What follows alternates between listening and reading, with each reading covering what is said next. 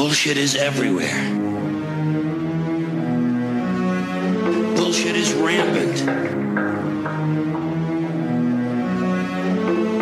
Bullshit. Bullshit.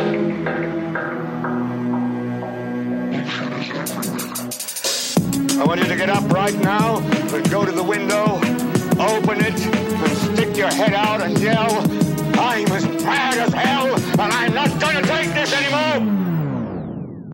Welcome back to the Bullshit Filter Gun Control Series, episode 2.5. How are you, Ray? Just as well as I was an hour ago.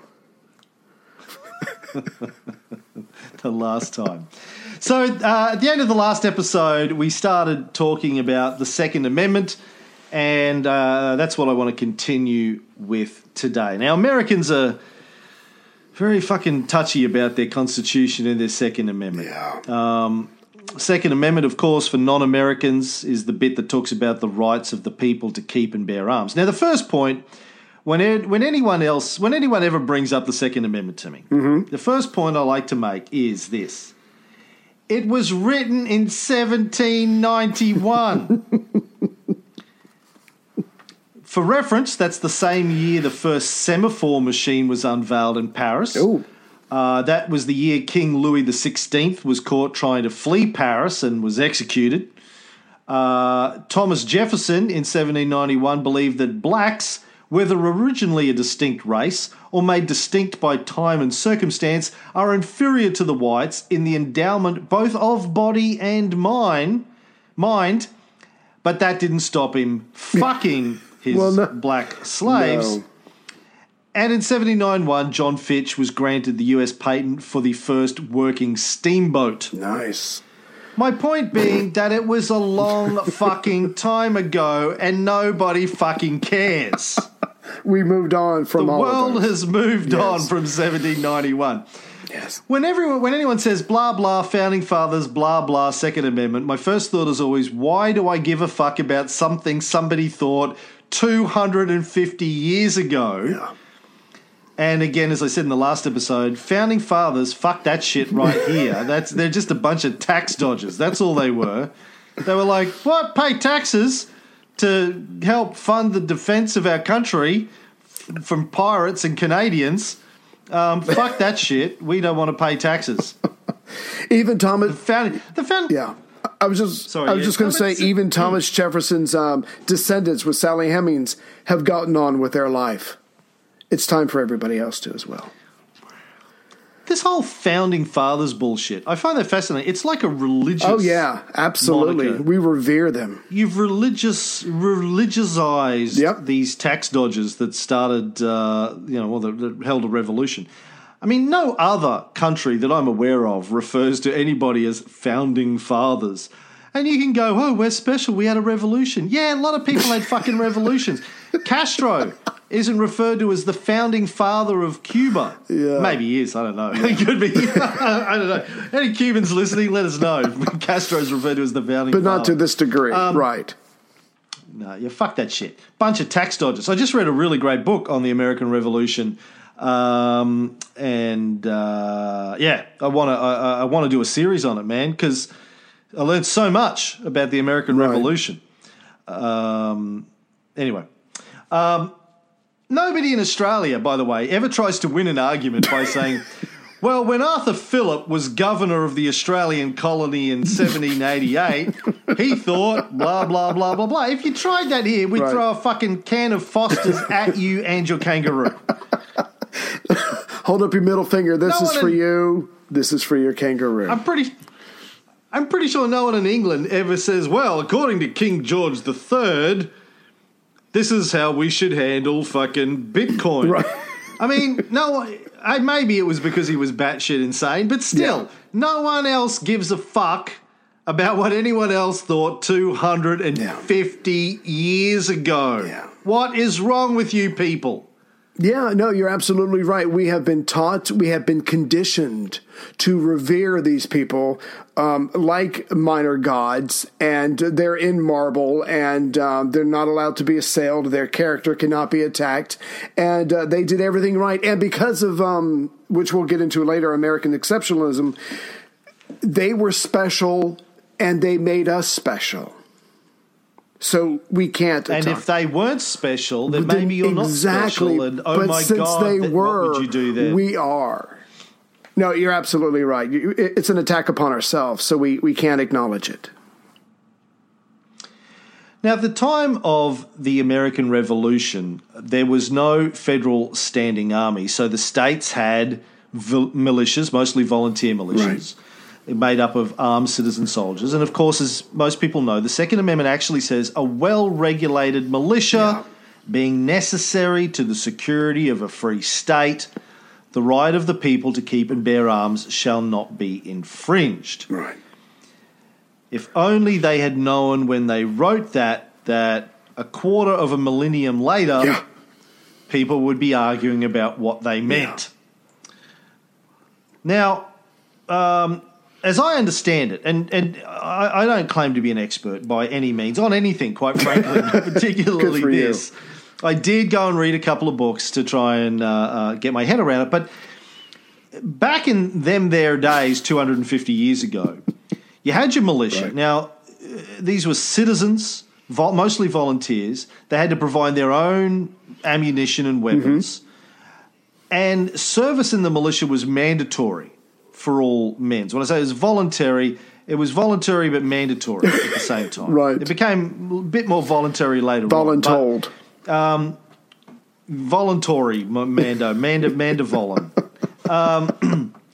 Well, yeah, so, I mean, do you understand how this worked? Was it mandatory that you had to be in the militia, or was it voluntary? I've read both. I've read both, too, and I think for places that really pushed it, you had to do it for a certain amount of time. They pretty much went off age, that kind of thing, and you're right, they had to supply their own arms and ammunition. But, yeah, from what I've gathered, some places they used peer pressure, and other places it was mandatory, depending on how desperate they were. I get the feeling it might have been voluntary before the revolution. It might have been mandatory during the revolution and then voluntary again after. Sounds about right. Anyway, the point being they had militias, right? They didn't have a standing army. Now, when the revolutionaries, the tax dodgers, started to cause trouble for the British in the late 18th century, the British tried to prevent trouble by using a combination of gunpowder embargoes and actual disarmament of some of the colonies. And the first battles of the Revolutionary War, the battles of Lexington and Concord, were actually based on an attempt by the British to disarm the Massachusetts terrorists. Like Wyatt Earp. They got wind, like Wyatt Earp. The British got wind of the fact that the terrorists in Massachusetts, being led by Adams. Was it Hancock? No, Adams. Samuel Adams. Sam Adams. And I think it was Hancock his mate? I think maybe. But mostly Sam Adams. I remember reading. He was because he was the sort of kingpin of the revolutionary, of the tax dodger movement, Tax Dodgers United. They were getting ready to, there had been a whole series of violence led by the revolutionaries before this, just attacking the houses of British representatives and governors, and tarring and feathering, and obviously attacking the ships and throwing their goods into the sea and stealing their shit and selling it, and all this kind of stuff. So the British went in to disarm them, and that was the first battles that started the war. Now, after the Revolution, the new American government disbanded its army that it put together under Washington, except for 80 guys. That was the extent of it. And I think they were there to defend the treasury or something like that. And each state was again left with a militia. Now, they did create a standing army which grew over time. I think in 1784 they had 700 men. By 1793 they had over 5,000 men. But in 1791, when the Second Amendment was written, militias were still a big part of the defence of the country. Right? They didn't have a big army. So they were like, well, the British could come back, or the French could come back down from Canada, or the Canadians could attack, or the Indians. There's fucking pirates, or the Mexicans, or So we don't have an army. We rely on militias for defence. So we have to make sure that we protect the ability of those militias to exist. Right. And just to go back a little bit, I mean, even when they were British subjects, the colonial Americans considered that they had the right to bear arms as a necessary for a natural right to defend themselves, and they were getting that from British common law. So again, this didn't just come out of anywhere. The Americans were doing what their British forefathers had done. They had the right to bear arms to protect themselves and to protect the state. So again, as far as the Americans were concerned, even back then, this was a non-issue. We had the right, the country that we came from also had the right. So for these guys, it's a non-issue. Well, I mean, we've talked in previous episodes about how rights towards carrying some guns were limited in the United Kingdom as early as like the 16th century. But anyway, yes, they had the right to bear some arms. Right, it was the English Bill of Rights from 1689 by Sir William Blackstone. So again, it was just there was a legal precedent for the right to bear arms. So that's all I wanted to say. Right. Yeah. Right. Yes. So as I said in the last episode, within a generation of the Second Amendment being written, some of the states started to introduce gun control laws. Started with Kentucky, who passed a law in 1813 to sort of restrict the right to carry concealed weapons. Did you read about Bliss versus Commonwealth? Yeah, I thought that was pretty badass. 1822, Bliss versus Commonwealth. The court case arose in Kentucky after a man was indicted for carrying a sword concealed in a cane. Now that's something I want for Christmas now. And he was convicted and fined $100, but it is going to be overturned because, again, he used the argument, the right of the citizens to bear arms in defense of themselves and the state shall not be questioned. So you've got this legal precedent from Britain. You've got this court case. Even though it's not a gun, it doesn't matter. I have the right to carry weapons to protect myself, and I might be called together with my peers to protect the state. So I have this established right to carry a weapon to protect myself. So right away, it's very early on, it's got a legal precedent for it. I would be really impressed if America today said, look, you can't carry guns, but what you can carry are concealed sword canes. Yes! That's an America I could get behind. Everyone has to carry a concealed sword cane and wear a monocle and a top hat in public. Make me say cheerio. You have to say cheerio before you start fighting. Yeah. And you can only fight in duels. Right. You have to do 10 paces, turn around, pull your sword out of your cane, right. and go When at you it. walk into a bar, Now, you have to let everybody know if it's a cane or a faux cane, and it's really a sword underneath. It's public disclosure. You have to let everybody know if you're packing or not. Is that a cane in your pocket, or are you just pleased He's to ready see to kill me. Now, you're right. So in 1813, Kentucky passed a law banning the ability to carry concealed weapons. Then in 1822, 9 years later, you had Bliss versus Commonwealth. Now, the court found in favour of the individual right, but it referred to Kentucky's constitution, not the federal national constitution. Now, Bliss versus Commonwealth was overturned nearly 30 years later. There was a constitutional amendment in Section 26 in Kentucky's third constitution around 1850 that banned carrying concealed weapons.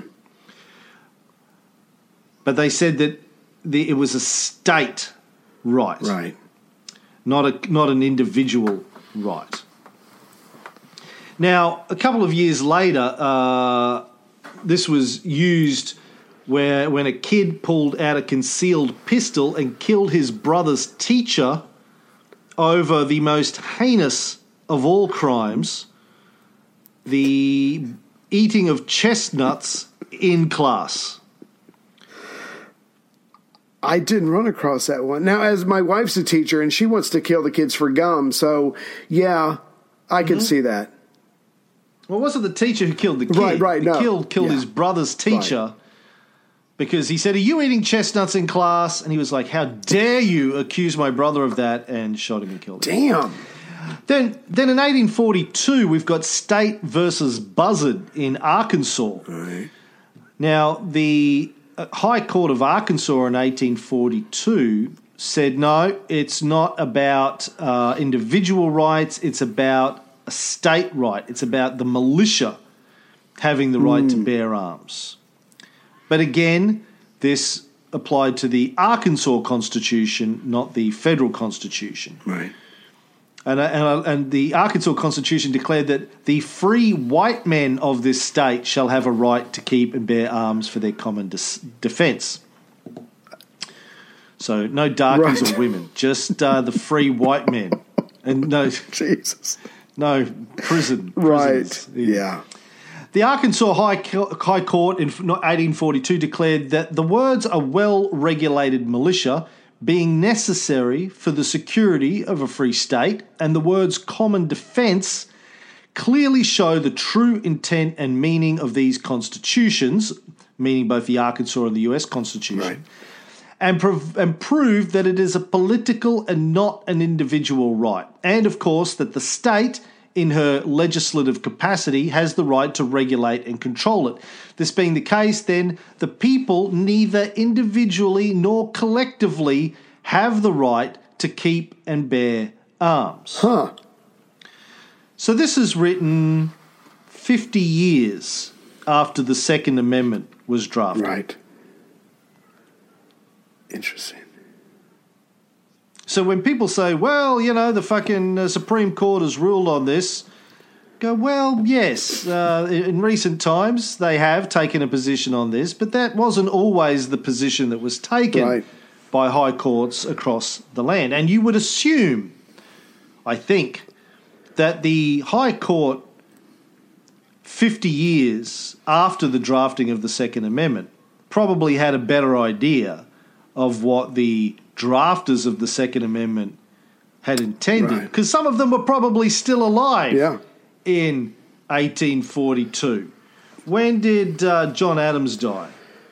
He died near the same day or the day as Thomas Jefferson. Oh, that's right, 1826. So he's dead. Who was still around? Who was the third president? Washington, Adams, Jefferson was Madison, Monroe. Jefferson was third, then Madison, then Monroe. Right. Madison's fourth, Monroe's fifth.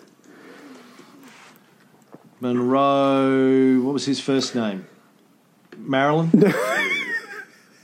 No. Bobby? No, John. James Madison. What? John, Monroe. Fuck, what's his name? James Monroe. James Monroe. There we go. He died in 1831. Okay. All right, so maybe none of them were still alive. But the point is, I mean, just one generation removed, you would think. And again, it seems people who knew them were still alive. Right. Like people who knew them, you know, might have been their children or their assistants or whatever, who knew them were still alive. Yeah. So, after the Civil War, the 14th Amendment was passed in 1868, mostly dealing with the rights of former slaves, as I understand it. And one of the things that drove the passing of the 14th Amendment, again, as I understand it, is that some of the southern states were a little bit concerned with the fact that freed slaves were now walking around carrying guns. Yeah. Not good. For them. And they were like, yeah, you think? Say, I don't know. This guy was your slave last week. I was beating on him. Now he's walking around carrying a gun. Yeah, I was beating on and raping his wife and daughter. Right. Now he's got a gun. That's not right. That can't be right. Where's my white God when I need him? Now, there had been a Supreme Court decision in 1857 which held that Americans descended from African slaves could not be citizens of the United States. What? Oh, yeah. Say that again? Yeah. There was a Supreme Court decision in 1857 Right. which declared that Americans descended from African slaves could not be citizens of the United States. So your mama and papa were slaves, you were born in America, but you could not be a citizen of the United States. So I'm not a slave, but I'm not a citizen. So I have no rights. Yeah. I'm a non-entity. Exactly. Okay. All right. Exactly. Yeah. Jeez. But anyway, the 14th Amendment in 1868 said, no, that's bullshit. Yeah. Said you're born here, you're an American, whether you're black or white, you get the same rights as everybody, Right. Except for the Indians. The Indians, they get no fucking rights because we're going to keep killing them. Right. But forget them. Forget the red man. Yeah. The others, as long as you're not Just no reddies. No reds. communists. Both kinds of reds. Yeah. Oh, God. Now, in the latter half of the 20th century, there's been a lot of debate over the Second Amendment, whether it's there to protect the individual right or a collective right or a state's right. And basically, as I understand it, that's the breakdown. Is it an individual right or a state's right? Does it mean individuals have the right to carry a gun or just states have the right to keep an armed militia? Right. Well, in the paranoid state that we live in now, the answer is yes to all those questions. We got to keep guns so the government can't oppress us. We have to keep guns so I can protect my family from someone down the street. It's like we've been programmed to think that we need guns for all of these reasons. The answer is yes to everything, as opposed to just some very narrowly defined, militia argument. That's what we've been fed for a very long time. Well, it might surprise some people to learn that prior to 2001, every circuit court decision that interpreted the Second Amendment endorsed the collective right model. That we have it as a militia, that it's for militias to be armed. Is that what you're saying? Yes. Okay. All right. Yes. All right. Not an individual right. Since 2001, what the fuck happened? Before 2001, every circuit court decision interpreted as a states' rights model, not an individual rights model. Now, in 2001, there was a case, the Fifth Circuit, United States versus Emerson, and that's when they started to interpret it as protecting an individual right to bear arms. Fifth Circuit, for those of you like me who don't know what that is the appeals court in Mississippi, Texas, and Louisiana. Now, again, there's a lot of debate, and we don't have time to really get into it. It doesn't matter. I mean, there's arguments for and against, but just in terms of that's some of the history of it. Right. And we'll get into some more of it as we go on. But nobody really knows, I think it's safe to say, what a bunch of white rich tax dodgers thought in 1791, nor what they thought what should happen 250 years later when people had access to weapons that they couldn't even have conceived of in 1791. Right. And, sometimes I hear people say, well, the Bill of Rights is a sacred document. It can't be touched, can't be amended. Jesus himself came down to America and wrote the Constitution. Pretty much. And then the amendments. Acting through the founding tax dodgers. But then you got the Patriot Act.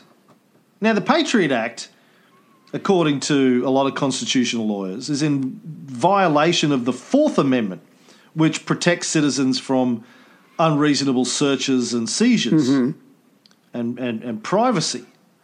So you can actually change the law, apparently. You can fuck with these amendments in the United States. Right. It's not unheard of. You can make them worse. You can't make them better. So don't give me this bullshit that the Second Amendment is carved in marble on the top of Mount Rushmore and it can't be changed because other amendments have been modified and changed in terms of other things coming in that supersede them. So, it's not fucking Moses being given tablets on the top of a mountaintop here. They were written by people. Right. Tax dodgers who had sex with slaves. At least one of them did. Oh, I'm sure it was more than one. Yeah. No, okay. So I want to pause on the Second Amendment for a while and drill down into some of the. Unless you had something else you wanted to talk about the Second Amendment. No. I want to just touch on some of the other reasons I hear from Americans a lot about why gun control won't work in their country. When it has worked, at least to some degree, to stop mass shootings, if nothing else, in every other country. Right. Some of these I've touched on before. But one of the things I hear is, well, America has borders. Right. Other countries don't? Yeah, apparently. Germany has borders. Very low gun crime in Germany. Right. Australia and the UK are islands. Island's pretty much a fucking border. Right. You cross it on a boat. We have a ton of shoreline that you can sneak shit over. I mentioned, I think, in an earlier episode, just earlier this year, the Australian Federal Police managed to intercept a shipment of 5,000 guns from entering the country. Damn. So we have borders too, guns and drugs and sex slaves and asylum seekers and all manner of things. Yeah. Cross or attempt to cross our border every day. So you're not special in the fact that you have borders. Yes, we all have borders, and yes, that causes challenges, but you're not special. Right. Get fucking over yourselves. And one of your borders is with Canada that has less gun problems than you do. So, Yeah. they might be running like liquor if you introduce prohibition down from Canada, but it's not guns coming from Canada you need to worry about so much. The other border, maybe. That's a problem, but that's all right. I'm pretty sure that President Trump built a wall in his first 30 in days, his mind. So that's all been taken care of. Yeah. Another argument I hear a lot is prohibition didn't work on drugs, so it won't work on guns. Or, yeah, you did such a good job by banning drugs that banning guns will just be just as effective. I see that pop up on Facebook a lot too. Yeah. I think it's a reasonable argument, this one, but I also think it's a flawed argument. Do you have a thing on this argument you want to have a crack? Well, just that when we did prohibition, that was more of an anti-German thing than actually getting rid of alcohol. It was a very unpopular thing, and a lot of people happily skirted around it. So that's not a fair test case. But I see the point. I think they're talking about prohibition on drugs today, banning drugs. Yeah, that's not... I'm just waiting for it to get legal so I can start having really awesome weekend parties. Yeah, that's not working either because it's going against the will of a lot of people.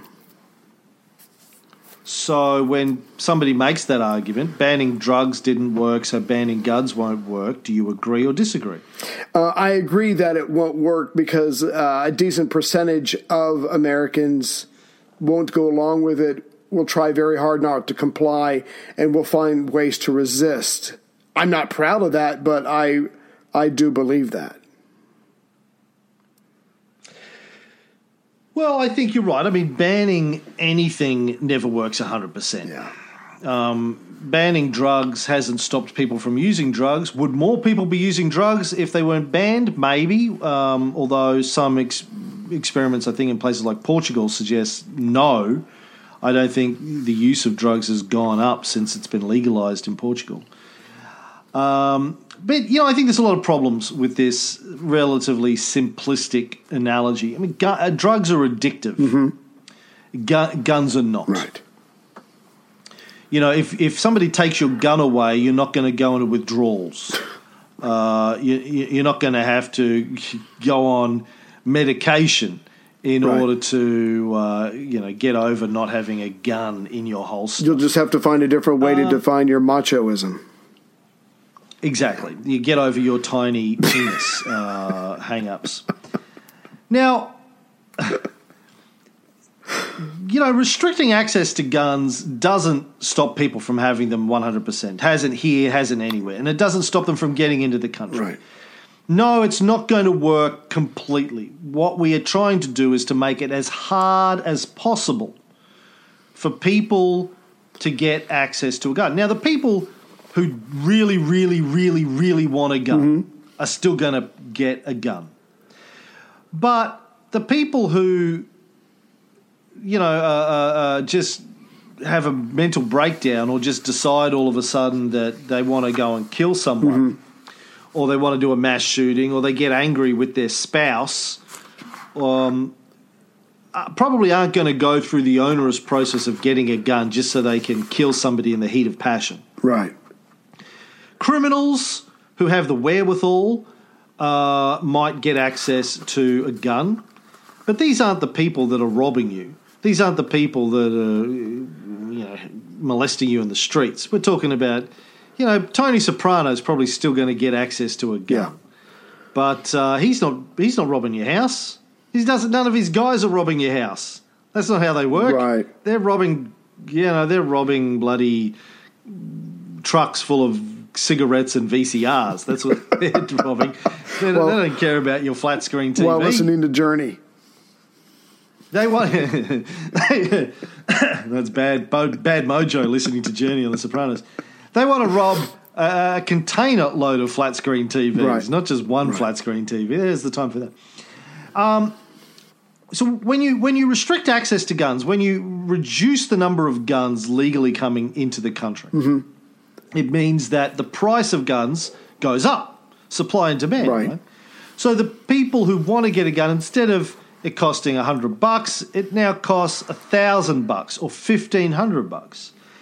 Now, it also increases the complexity of getting your hands on a black market weapon.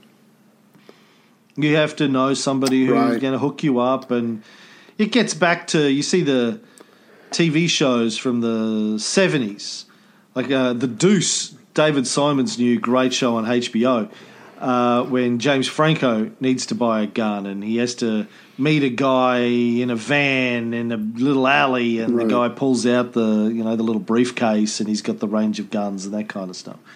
You got to know someone who knows someone who can hook you up and connect you up and all that kind of stuff. So it drives the price up, drives the complexity up. The person who just loses their shit in the moment and decides to shoot up a school or a concert or a nightclub might find it harder to get their hands on one. And I just want to throw real quick from what I said earlier. I'm all for making it harder to get guns. I was just saying I think there would be an awful mighty resistance from certain segments of America. But I was reading one statistic that roughly, and I find this hard to believe, but hey, who knows? Roughly 400,000 guns are stolen every year. Even if you cut that number in half, that's a lot of people who, for whatever reason, couldn't get a gun or couldn't afford a gun, trying to find ways to get guns. So, yeah, now that you've got a whole bunch of guns in the country, they can't be controlled because people are stealing them left and right. So I just wanted to throw that stat out as well. Yeah. So you do agree that you should try and make it harder to get guns? Fuck yeah, absolutely. Because at the beginning you were saying you didn't think there was I was just giving my opinion that from everything I've been reading, a lot of people would resist because you go on the NRA's website and fuck, that stuff's scary. But anyway, it should be tried. You don't just say it's going to be really hard and it's not the cure all, so you don't do anything. That's absolutely stupid. You tried anyway. They're going to resist. They're going to be unhappy. But are they going to become criminals in order to get their hands on a gun? These people. Good point. Yeah.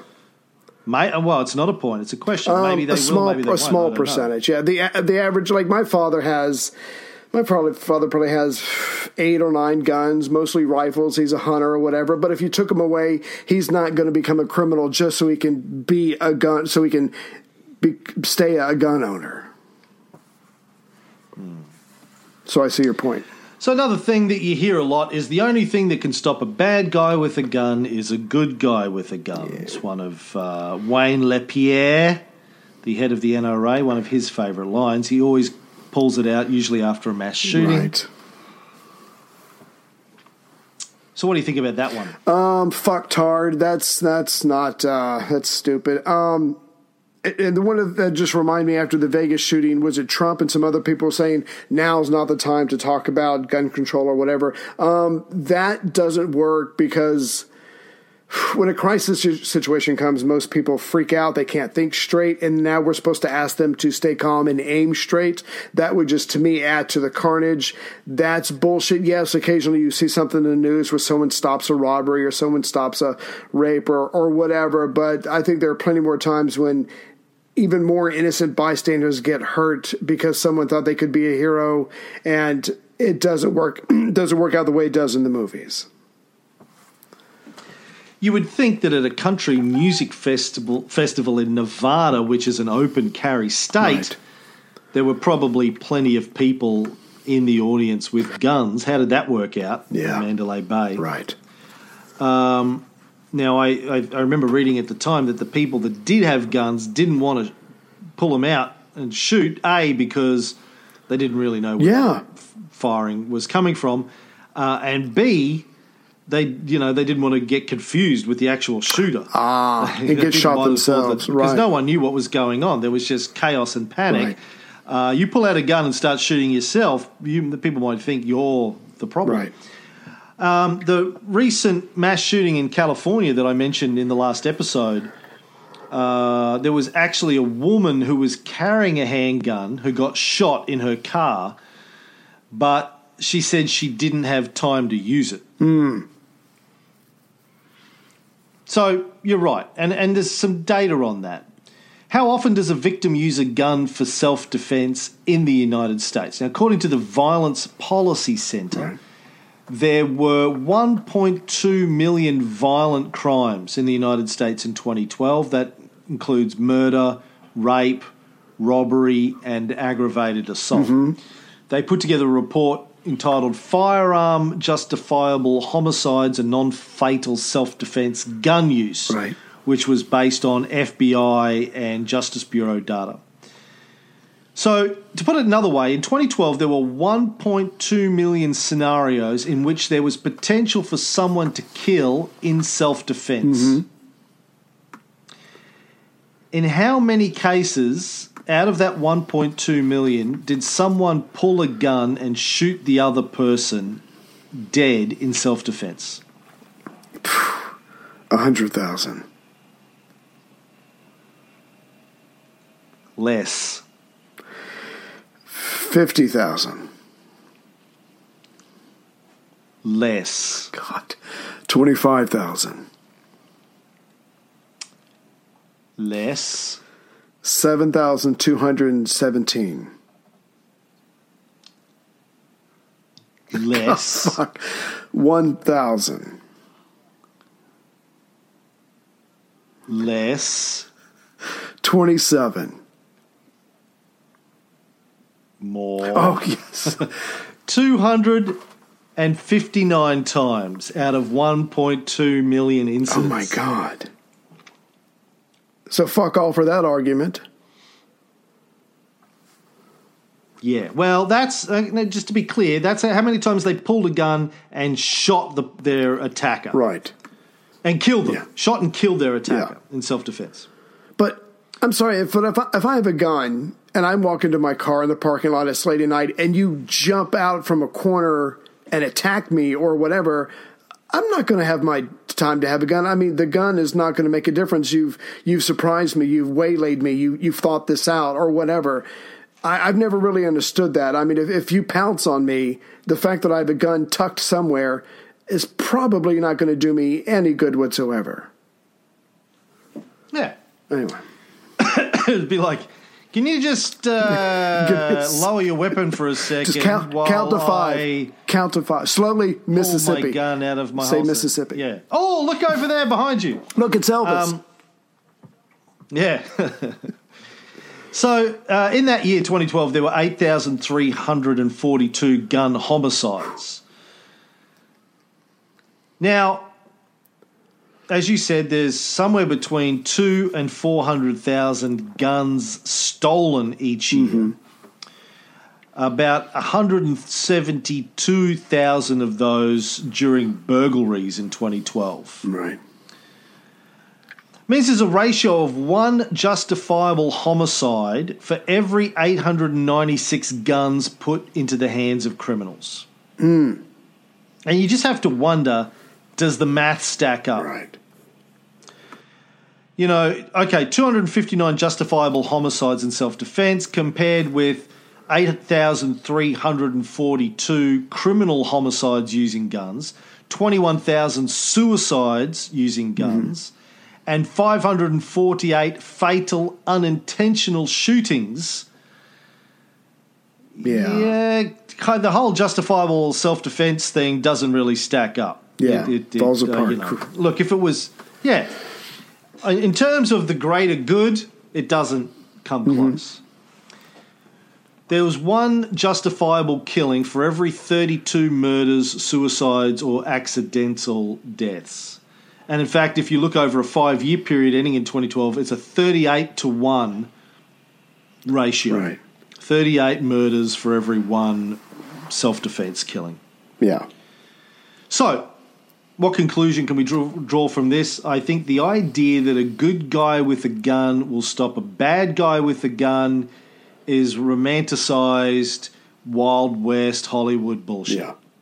But see, that goes back to the American psyche. We want to believe it. We want to picture ourselves as that guy, that hero, that if I got a gun, everywhere I go, everybody's that much safer. It just, and I'm not trying to oversimplify this, but Americans have incredible egos. We're very self-centered as a country and as a culture, but we see it as a good thing that hey, I'm a good guy, and there's just one more of me out there that's going to make this place safer. I mean, it just feeds into the John Wayne heroism, founding fathers, America is best. I mean, it's just all part of the overall larger package, and it just fits right into that.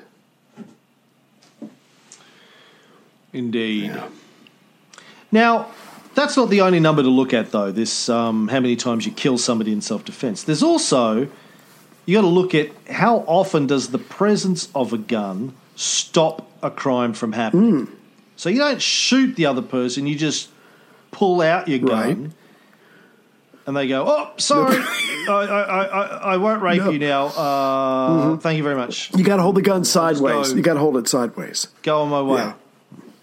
Now, the gun lobby, NRA, etc., trots out an annual figure of 2.5 million times a year that the presence of a gun prevents a crime from happening. But a look at the Bureau of Justice's statistics in their National Crime Victimization Survey, collected over 5 years, says it's more like 67,000 times a year. Now, that still sounds like a lot to me. 67,000 times that the presence of a gun made a difference, prevented a crime. But out of 1.2 million incidents a year, violent crimes, only 67,000 are stopped by someone with a gun. That's about 5% of crimes is stopped by someone with a gun. But so it's really not a lot. Right. But can we say to those people, you 67,000, I'm sorry, you're going to have to suffer through whatever the crime is because we need to take your guns away from you? Well, yes, you could. I'm not saying that you do that, but you could do that. And the argument would be, Well, you don't know who those 67,000 people are specifically. That's but true. You're not ringing them up and saying, listen, a year from now you're going to be attacked. Right. But it's like, so the trade-off is if you can stop the mass shootings and the fear that you live in, or at least cut down your mass shootings, cut down the level of murder and suicide that you have dramatically in your country, is it worth taking the risk that 5% of crimes may not be stopped? Right. Now, those crimes don't end in somebody dying. They may end up in somebody getting robbed or raped, and these aren't nice things, but you're trading death for robbery. Right. I can see that. We're trying to cut down on the amount of death in the country. If the amount of robbery and rape goes up, is that a good trade-off? Yeah. I mean, Yeah. I don't want to make that decision. Right. But if I had to make that decision for the people I love in my life, okay, say if it was Chrissy and they said, look, you got a choice. Chrissy can be killed or she can be robbed. I'd go, take a shit, man. Like, no question. Right. No question at all. Wouldn't hesitate for a second.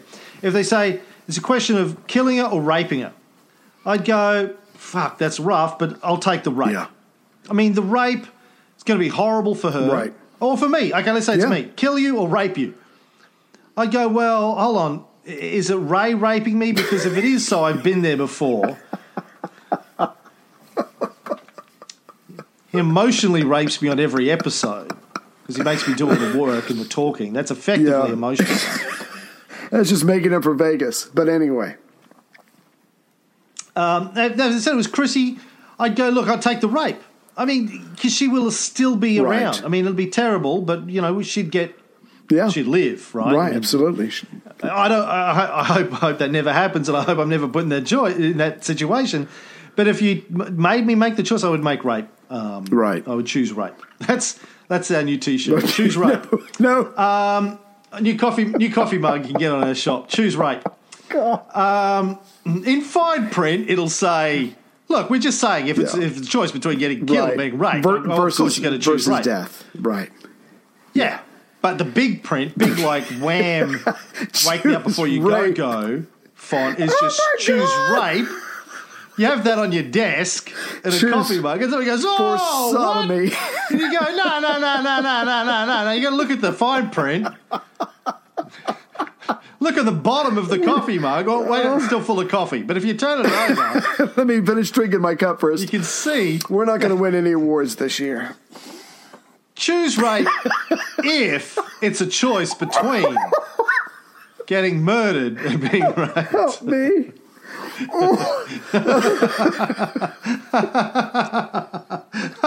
I'm so tempted to do that. I just want to walk down the street with a T-shirt that says "Choose rape," and people go, "Hey!" And I go, "Whoa, look at the back. Why do you look at the back of the shirt? Look at the back. Yeah. Well, let me take my jacket off. All right, look at the back. All right, now, just don't jump to fucking conclusions before Start swinging. You pull a gun on me. Right. Oh, wait, you don't have a gun because you live in Australia. That's good. God. Now, according to a 2012 study by the Violence Policy Centre, how are we going for time? We got time. Intended victims of property crimes engaged in self-protective behaviour with a firearm accounted for only 0.1% of incidences. Right. Wow. So I've got 5% and I've got 0.1%. So, I don't know, somewhere between those two. Another study done by the Harvard Injury Control Research Center found that firearms are used far more often to intimidate than in self-defense. Right. So, have to ask, if you reduce the number of guns that are available or easily available in your society, does that mean the number of crimes that are committed with a gun would also go down? That seems to be the case in Australia, in the UK, in Canada, and Germany, and Japan, and all those sorts of places. Right. But as we've looked at, crime was already dropping in all of these countries due to other macroeconomic factors. So it's really hard for me to say whether or not there is a genuine cause and effect there. We don't know, particularly when we get to the point that America is a much more violent culture than these other countries are. Yeah. Not as violent as Russia, so you've always got that. Hey, we may be violent, but we're not as violent. We're not Russia. As Russia. That's right. Yeah. That's my other T-shirt. At least we're not Russia. Yeah. Choose rape, and at least we're not Russia. These You two wear the rape, I'll wear the Russia. T-shirts will be available soon. Okay. As I said in another episode, like getting back to hard choices, Sophie's choices. If someone's robbing you in the street, are the chances of you getting killed higher if they have a gun or if they have a knife or a cane concealing a sword? Yeah. Well, I guess if they have a gun and you don't give them any lip, you just hand over the wallet. I would like to think they would then just take off whatever. So my question is, if you're being robbed in the street or in your house, are your chance of getting killed higher if the attacker has a gun or has a knife? I would like to think that the gun is just there to intimidate, to coerce me to giving over whatever, and then they leave.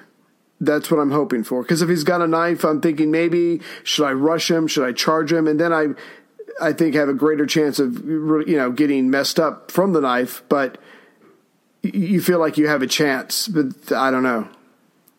Why would you rush him? Who the fuck are you? Like John McClane? If somebody's robbing you, you say, "Hello, good sir. Please take all my shit and leave peacefully." No. In America, we say, "Yippee-ki-yay, motherfucker," and you rush him. What? No, What is wrong with you people? You take off one of your shoes and you hit his hand. No, I don't know. No, you comply. Anyway, and live another day. My question is, do you think you have a better chance of getting killed if he's got a gun or a knife? I would think a gun. You would think, yes. I would think, yeah.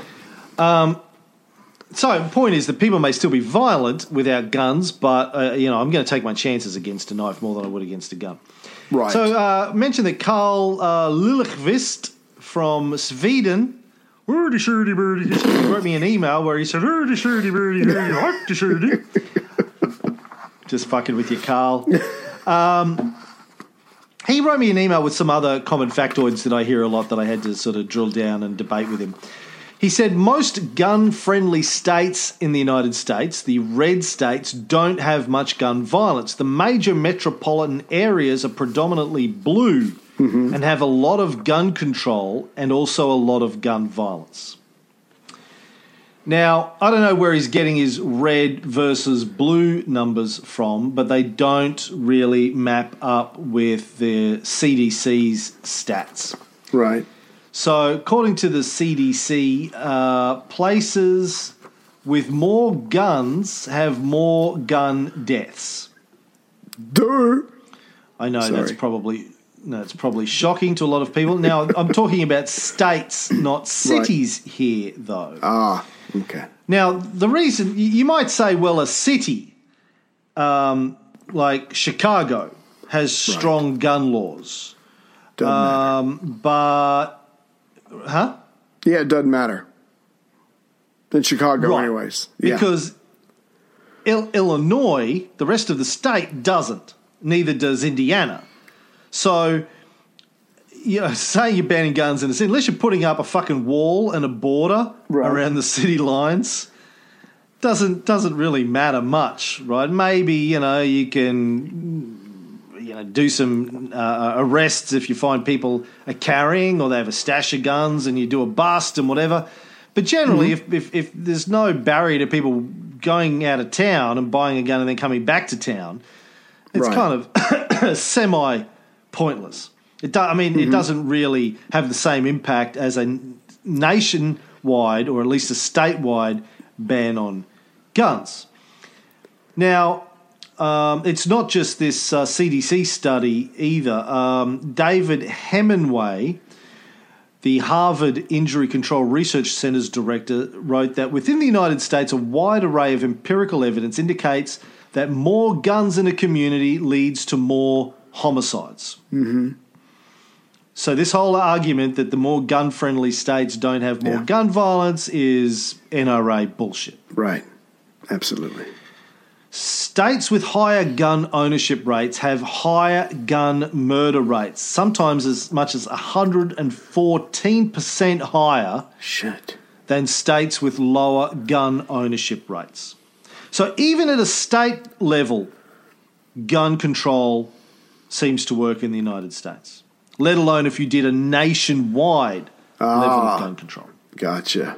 Okay. Which, of course, there's still... I mean, I've driven across the United States. You don't get stopped at the border. There are no checkpoints at the border asking to inspect your car to see if you're carrying guns. So if those don't exist, then, you know, I can have a fucking trunk load of guns as I come through. Like Fear and Loathing in Las Vegas, fucking Hunter S. Thompson style. Right. No one's going to know. So this is why we have border control, to try and stop guns getting into the country, not states. A recent study looked at 30 years of homicide data, found that for every 1% increase in a state's gun ownership rate, there is a nearly 1% increase in its firearm homicide rate. Shock and horror. Right. And how come that doesn't get out? I mean, but it gets refuted by the NRA, and they're powerful and rich and focused, so never mind. So do you come up across this argument at all? Did you have anything in your research on, states with more guns and states with less guns? Anything you want to contribute? Not states, but I did want to read a short passage about America versus, or in comparison to Switzerland, if I could. We'll get to that. Oh, okay. Yeah. I've got another. An economist, Richard Florida, took a look at gun deaths and other social indicators. He found that higher populations, more stress, more immigrants, and more mental illness doesn't correlate with more gun deaths. Really? Maybe he's got to report the geography of gun deaths that I wrote. It's on theatlantic.com. You can check that out. By the way, just for listeners, I've started with these Bullshit Filter shows because I write pretty comprehensive notes and I have my sources and that in there. I'm posting these up on the Bullshit Filter website now. So if you want to go back, I know we'll be rattling off a lot of numbers and a lot of stats and whatever. And you want to remember that, you can go up to our show notes, get all of those. You can see the sources and all of that kind of stuff. I just started doing that last night with the last 3 episodes, and I'll do that with all of these gun control episodes. Should I keep going? Yes, please. Okay, so another argument that you always hear is, but government tyranny. We need our guns in case the government becomes tyrannical. I did a podcast, 7 or 8 years ago, where I had one of my American Facebook friends who's a big pro-gun guy, got him on, and we had it out for an hour. And I said, well, but you're a bit late then, because, you know, your government's already tyrannical. You've already got 1% of the population controlling the government and the majority of the wealth. Yeah, it's done. What happened to you and your guns in that process? Why didn't you stop that from happening? Why? And then, you know, since then, what happened to all the people with the guns stopping Trump from becoming president? Yeah. Or the tax cut that's about to make law. Yeah. Exactly. So where are these people with the guns? Well, they go, well, but we like our tyrannical president, the people with guns. So the flaw in that argument is that the people with guns tend to be the nutters who like the tyrannical governments in the first place. Oh. And, yeah. So, Jeez. yeah, they don't do anything. Well, I mean, look at what happened in Syria. If you think access to your guns, even semi-automatics, is going to help you overthrow a modern army, right? I think you're living in a fantasy. Look, it happened in Syria. Like the rebels in Syria had guns. The people had guns. The Syrian rebel army was made up of army guys with guns. Yeah, they defected. And they still, they still lost. Yeah. I mean, okay, yes, the Syrians needed to get the Americans and the Russians involved, But although the Americans technically weren't helping Assad, but the army is going to win. I mean, unless the army defects, the entire army, your army's going to win. They got jets, they got tanks. Yeah, your rocket launchers. Puny little gun isn't going to get you very far. Yeah, right. Fucking atom bombs if they need to, missiles. Right. Your puny. So it's this bullshit tiny dick fantasy that people have that the government's going to become tyrannical and they have to defend themselves. A, it's too late, and B, you're never going to defend yourself. So, like, who are you kidding? Get your hand off your dick and put it on mine. No, that's not what I mean. Well, if the government hasn't quote unquote taken over, and how in the fuck do that anyway?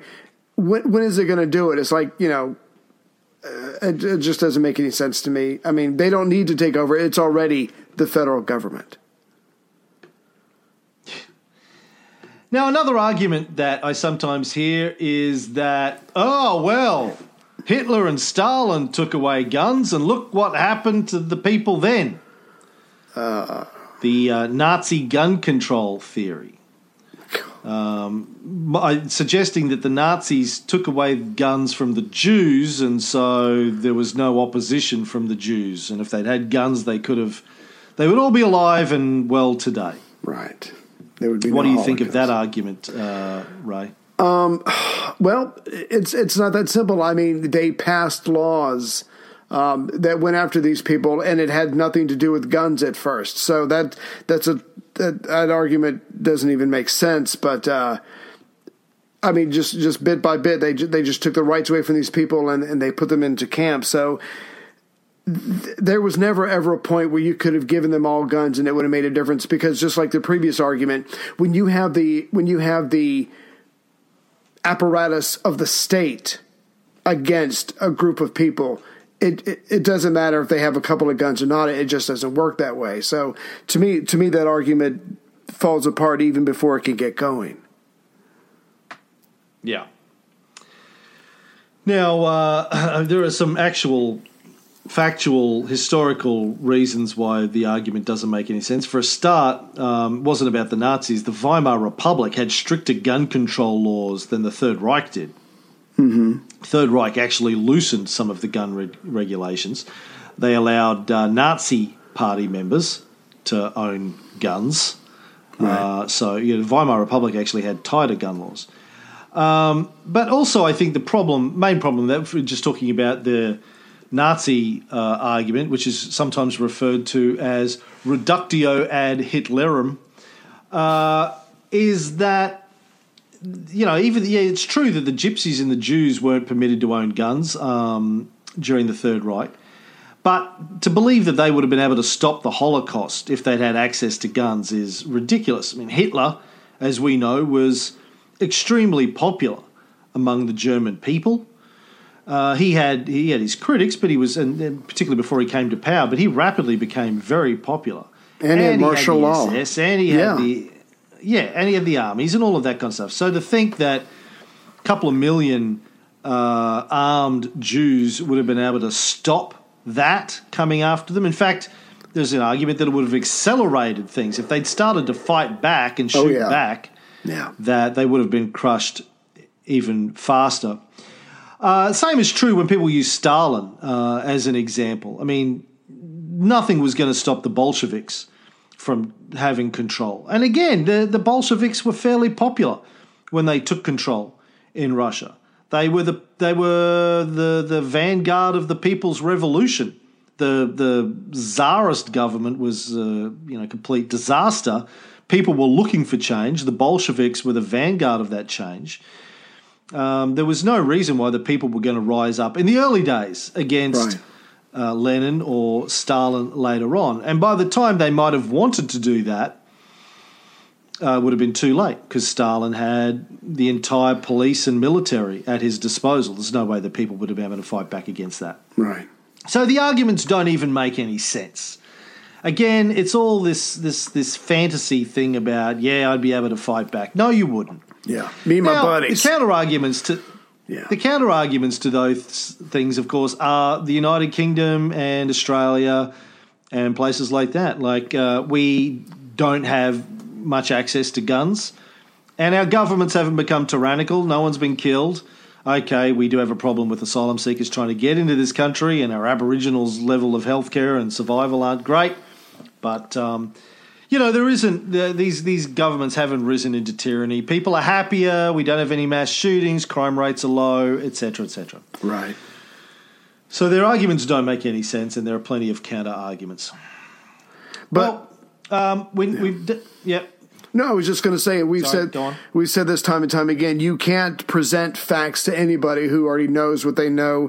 They're not going to change their point of view, and so I don't know. Trying to like a lot of people from my family from South Carolina. I've had this discussion with them over and over and over and ad nauseum and about Barack Obama and all this stuff. But you can't tell them anything different than what they already know. They'll fight you even more. Yeah. Well, I want to just wrap up this episode by talking about suicide, and then in the next episode we're going to talk about the NRA. Okay. As I mentioned, I think in the last episode, most other countries around the world, suicide is in decline. In the United States, suicide rates are going up. And the statistics say that states with more guns have more suicides. The annual US suicide rate increased 24% from 1999 to 2014. Damn. There were nearly 43,000 suicides in 2014. Nearly half of those, about 21,000, are gun suicides. Why do you think suicide rates have gone up by 24% in that period, Ray? Fuck. That's just blowing me away. I don't know. I still think, I've been to other countries. America, there's just a lot that we do wrong. The way we live life, the way we pursue the dollar, the way we've sacrificed small pleasures. I don't know. It's we literally live to work, and then we're stressed out and we're burnt out and we're miserable, and it's never enough. And I don't know. We just seem to be in a cycle that it's just completely unhealthy, and it drains you of all kinds of joy, and it leaves you with nothing. I know that's a very unscientific answer, but as someone who works the 9-to-5 gig, just I know it's very unscientific, but just I don't know. The rat race in America has gotten just absolutely insane, and everybody's stressed, and nothing's ever enough, and nothing's ever good enough. So, I have no idea why it is, but I am not surprised at all, even though that's a staggering statistic that you gave. I am not surprised at all. Well, you were surprised. You said, holy shit, that's surprising. No, in that sense, don't ever correct me. I hate that. Just that it's like, good God. But, now that I think about it, and just everybody I work with, the entire building that I work in, everybody's stressed, everybody's flummoxed, everybody's hanging on until the next paycheck. They're paying their bills. They're wondering how they can make anything, have any kind of fun, be able to afford a vacation, just all that shit. It just seems to be who we are now as a people. Yeah, you think about, okay, what happened around 1999 that could have started the increase in suicide rates? I think there was, the Prince song that admittly came out in the early 80s, but, people were singing it a lot in 1999, and that could have... Right. They thought the world was going to end. The whole, fear of the millennium, planes were going to fall out of the sky... Jesus was going to come back. Didn't. Maybe people got depressed when he didn't come back. They're like, fuck it. All this for nothing. Right. Come on. I thought it'd be over with by now. You also have... Yeah. Prince. Yes, that's what I was going on about. Yes, Jesus didn't come. People were like, well, fuck it. All that for nothing. The end of the millennium, the planes falling out of the sky, the whole thing. Then, of course, George W. Bush's election. Might have had something to do with it. 9/11 happened a couple of years later. So I don't know. I don't really know. But I hear what you're saying, that there's pressure on people. And I think there's got to be some connection between an increasing suicide rate and high levels of violence comparative to other countries in the United States. But even though, as we've mentioned before, and we'll talk about it again as we move forwards, crime, violence are trending downwards in the United States. Still massively high by comparison to other countries, but they are coming down, as they are around the world, despite there being a record number of guns.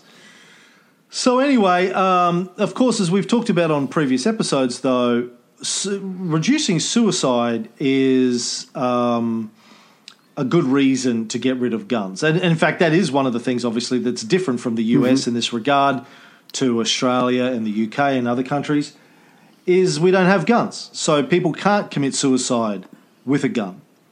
It's a lot harder to commit suicide. It'd be interesting to compare, which I didn't do, but to compare suicide attempts in America versus suicide attempts in other countries. Yeah. Yeah, the success rate. Right. Yeah. So, but you know, I don't know how often they get reported. I mean, you know, failed suicide attempts, if they get picked up in the stats. You know, half of all suicides in America committed with guns, and 7 in 10 of those are by men, who also account for 74% of the gun owners in the country. So if you got rid of the guns, or at least reduce the amount of guns, you would probably see a reduction in suicide. And again, as I mentioned in an earlier episode, we know that when people attempt suicide and fail, they usually regret the attempt. They get therapy, they get help, people around them realise that they're struggling, and they get more support from friends and family, co-workers, etc., and they regret it. 5 years later, they go, oh, shit, I'm glad that didn't happen. I'm glad that I'm still here with my family and my friends and whatever. So preventing suicide is a very worthwhile exercise, and I think that's something that America would benefit from if you could reduce the number of suicides by 10,000 or 20,000. Yeah. Just one of the many benefits of having fewer guns in the fucking country in the first place. All right, we're over an hour, so let's finish this episode, and I'll do another review.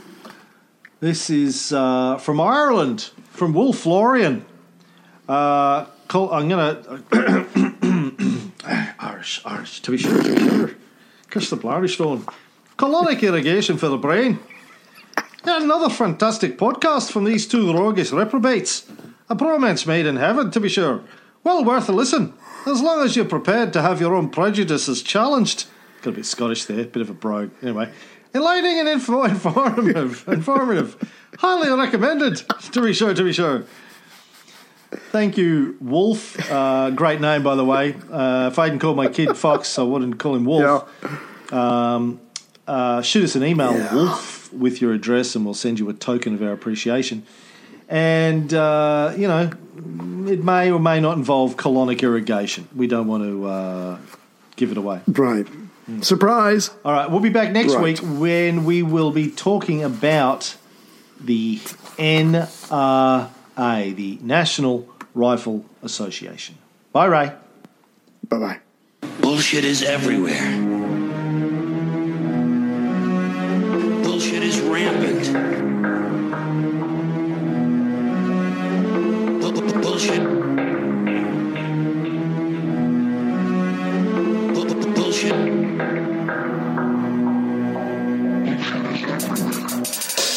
I want you to get up right now and go to the window, open it, and stick your head out and yell,